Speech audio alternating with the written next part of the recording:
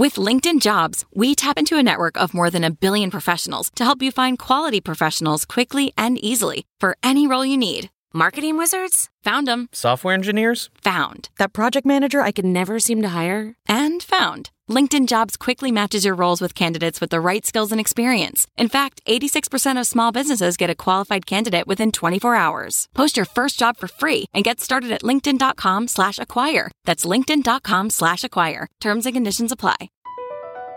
BP added more than $70 billion to the U.S. economy in 2022 by making investments from coast to coast. Investments like building charging hubs for fleets of electric buses in California and starting up new infrastructure in the Gulf of Mexico. It's and, not or. See what doing both means for energy nationwide at bp.com/investing in America.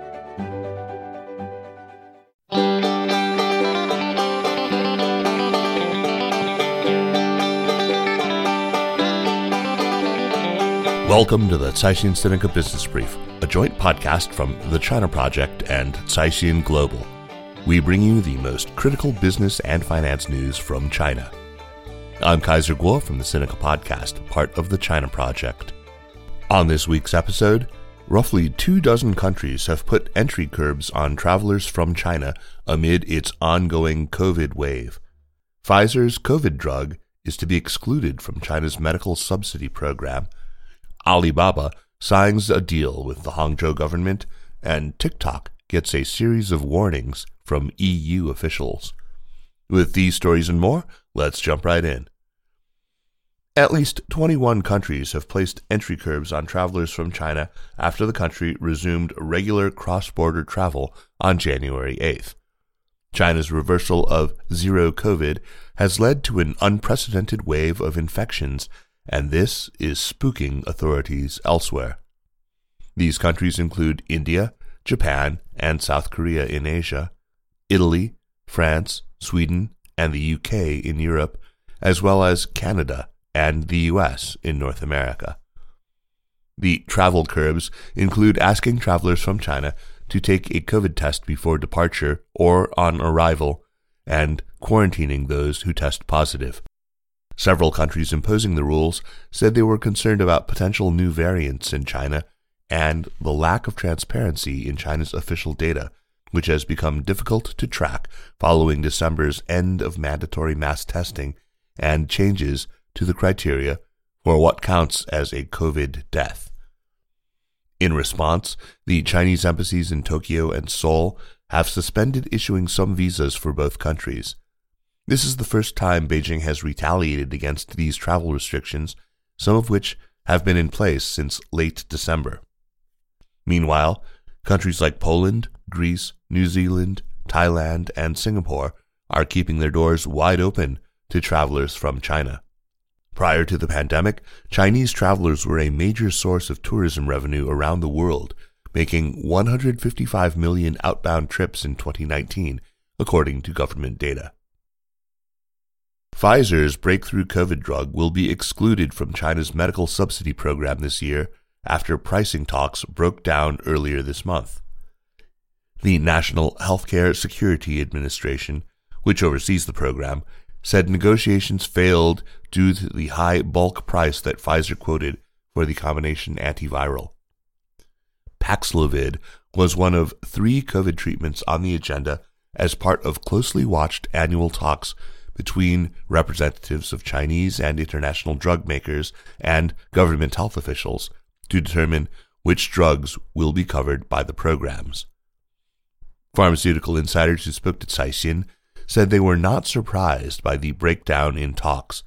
They said there are few business reasons for Pfizer to lower its prices. With a competitive advantage and little domestic competition from generic alternatives, demand is soaring amid a spike in COVID cases. Right now, Paxlovid will be subsidized until the end of March under China's emergency COVID management rules. Moving on to the latest with China's tech giants, Alibaba has signed a deal with the government of Hangzhou, the eastern city where the e-commerce giant is headquartered. Under the strategic cooperation, The two parties will work on scientific development, make contributions to the digital economy and common prosperity, and collaborate on organizing the Asian Games, which will be held in Hangzhou in September. Liu Jie, the Communist Party chief of Hangzhou, said on Tuesday that the city government would unswervingly support Alibaba's development to become a leader of innovative development and a model of regulated development. The deal with the Hangzhou government was announced days after Alibaba-linked Ant Group said founder Jack Ma would cede control of the company. It also followed comments from Central Bank Communist Party chief Guo Shuqing that rectification work of the 14 online platform companies, which include Ant, was basically complete. Li Hejun, the billionaire founder of troubled solar energy firm Hanergy, was detained by police in northeast China's Liaoning province, multiple sources told Caixin. Li was the former chairman of Hanergy Holding Group and was once China's richest man. He was taken away by police in Jinzhou on December 17th to assist investigators and had not yet returned as of January 10th, according to several Hanergy employees. It is unclear why Li was detained. The 55-year-old founded Hanergy in 1989 as a hydropower producer and shifted its business focus to thin-film solar modules in 2009. The company expanded quickly to cover the entire industrial chain, including manufacturing and solar park deployment. With a fast-expanding business, the company's Hong Kong-listed shares skyrocketed tenfold between 2013 and early 2015, putting Li on top of a list of China's wealthiest people. However, concerns over Hanergy's debt overhang and unusual stock movements triggered a massive sell-off in May 2015, which slashed nearly half of the company's market value within the first 70 minutes of trading and wiped out about $14 billion of Li's personal fortune. In June 2019, Hanergy was officially delisted from the Hong Kong Stock Exchange after 4 years of trading suspension. The company's financial troubles escalated in the following years, including failing to pay hundreds of millions of yuan in salaries to its employees and a crisis at its biggest financing source, the Bank of Jinzhou. European regulators are onto the world's most popular short video app. TikTok, which is developed by tech giant ByteDance and currently facing calls for a ban in the US, was handed a series of compliance warnings by European Union commissioners. TikTok CEO Shouzi Chu was told by the bloc's top policymakers to make improvements in areas such as privacy and user data to regain the trust of Europeans. TikTok has faced intense scrutiny in Europe over concerns that children's data isn't safe on the social media platform. It's also being probed for possible data protection violations based on concerns that EU user data could be accessed by, quote, maintenance and AI engineers in China. Now let's move on to one southern city's latest move to boost its falling birth rate. Shenzhen is planning to roll out newborn subsidies to encourage families to have more kids. These proposed cash handouts, which would be up to $5,550 for a 3-child family, are the latest attempts by China's local authorities to boost low birth rates. The country's marriage rates have been falling while its population ages, rapidly shrinking the country's labor force. These demographic challenges could have a far-reaching impact on the economy. China abolished its one-child policy in 2015 and allowed families to have up to 2 children. Then, in May 2021, the country announced a 3-child limit. But despite a range of supportive measures, birth rates have remained low. For Shenzhen specifically, its population stood at 19.6 million as of 2021, according to official data, making it one of the most populous Chinese cities. But its birth rate fell for 4 years in a row from 2017. And before turning to Yukun for a deep dive, let's wrap up the episode with a bit of showbiz news. Malaysian Chinese actress Michelle Yeoh won her first Golden Globe Award for her performance in the sci-fi comedy Everything Everywhere All at Once. In the movie, Yeoh plays the role of Evelyn Chen Wang, a middle-aged immigrant mother trying to navigate the multiverse. Yeoh, who turned 60 last year, first rose to fame in Hong Kong for her roles in action movies.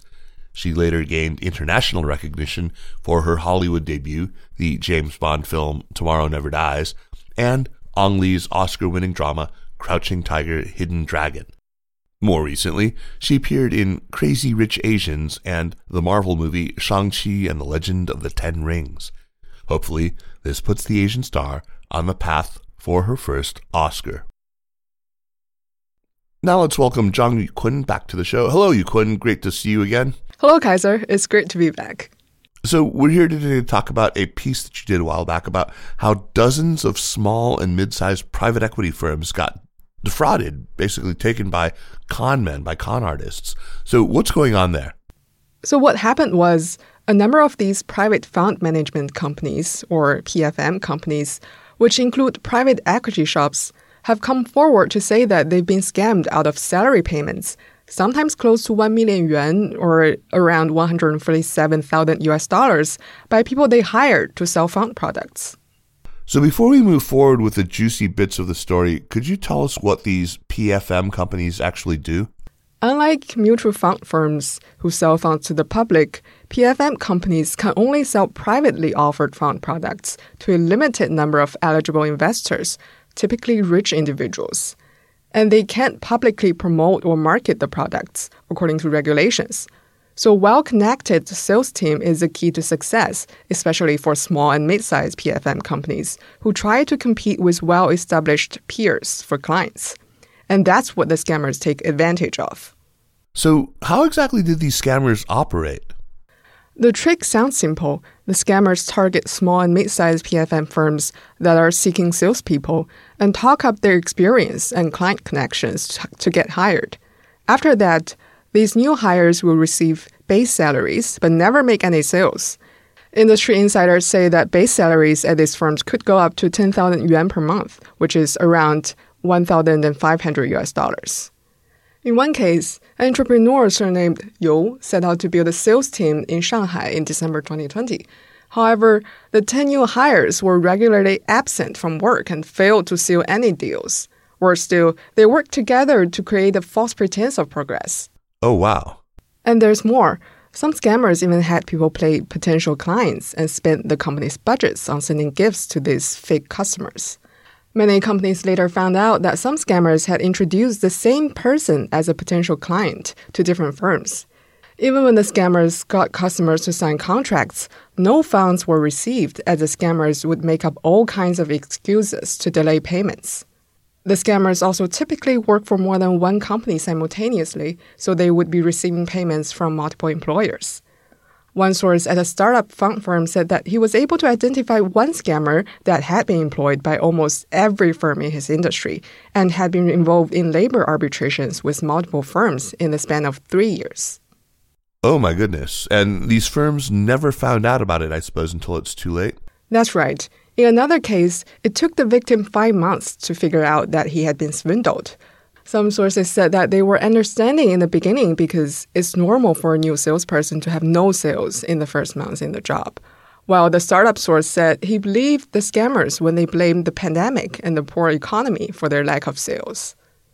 So can you tell me more about how these scammers even got their jobs in the first place?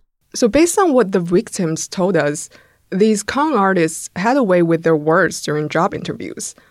One source said they also fabricated stellar performance records from previous jobs and promised to raise several million yuan per month for his firm.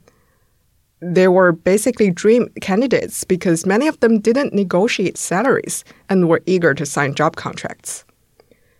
And from the firm's point of view, they were anxious to build a sales team as quickly as possible and to save money. Many smaller firms don't perform background checks on job seekers, because a thorough check could cost more than 1,000 yuan and take around a week. So did these companies that were victimized take any specific action? They did. A number of these companies came together and shared their experiences, and they identified hundreds of such scammers who had stayed on the payroll of at least 2 firms simultaneously just to earn base salaries. Many of the schemers are men aged between 28 and 35 with work experience in financial firms. There are also married couples and older people who apply for senior positions. Many of them are active in Beijing and Shanghai and go after small and mid-sized firms. So I hope these PE firms were able to recover some of their losses, yeah? Well, unfortunately, not all of them could. A firm owner said when he reported the scam to the police said it was a civil dispute and refused to open the case. Meanwhile, firms tend to lose in labor arbitrations, industry insiders said. So these firms have decided to take matters into their own hands by compiling a blacklist of scammer employees to alert fellow firms. The list contained names, locations, firms the people work for, and reasons for being listed. But compiling and sharing such a list could have adverse legal ramifications. If the information collected is provided by the employees themselves, such as in resumes, then the collection is lawful. But spreading personal information, even in private, could infringe upon privacy and be treated as a civil offense. That's according to a Shanghai lawyer. Well, thanks so much for that. Very, very interesting. And I hope to see you again soon. Thank you for having me today. You bet. See you next time. And that's it for this week. Thanks for listening. The Caixin-Sinica Business Brief is produced by Kaiser Guo and by Kelsey Chung, Li Jinbing, and Bertrand Tio at Caixin Global. Special thanks to Li Xin of Caixin Global. Thanks to Spring and Autumn for the music. Check out some of the other great podcasts on the Sinica Network, like the amazing China in Africa podcast and Strangers in China. And for daily news and views, make sure to subscribe to Access from the China Project. Again, thanks for listening, and we'll see you next week. Take care.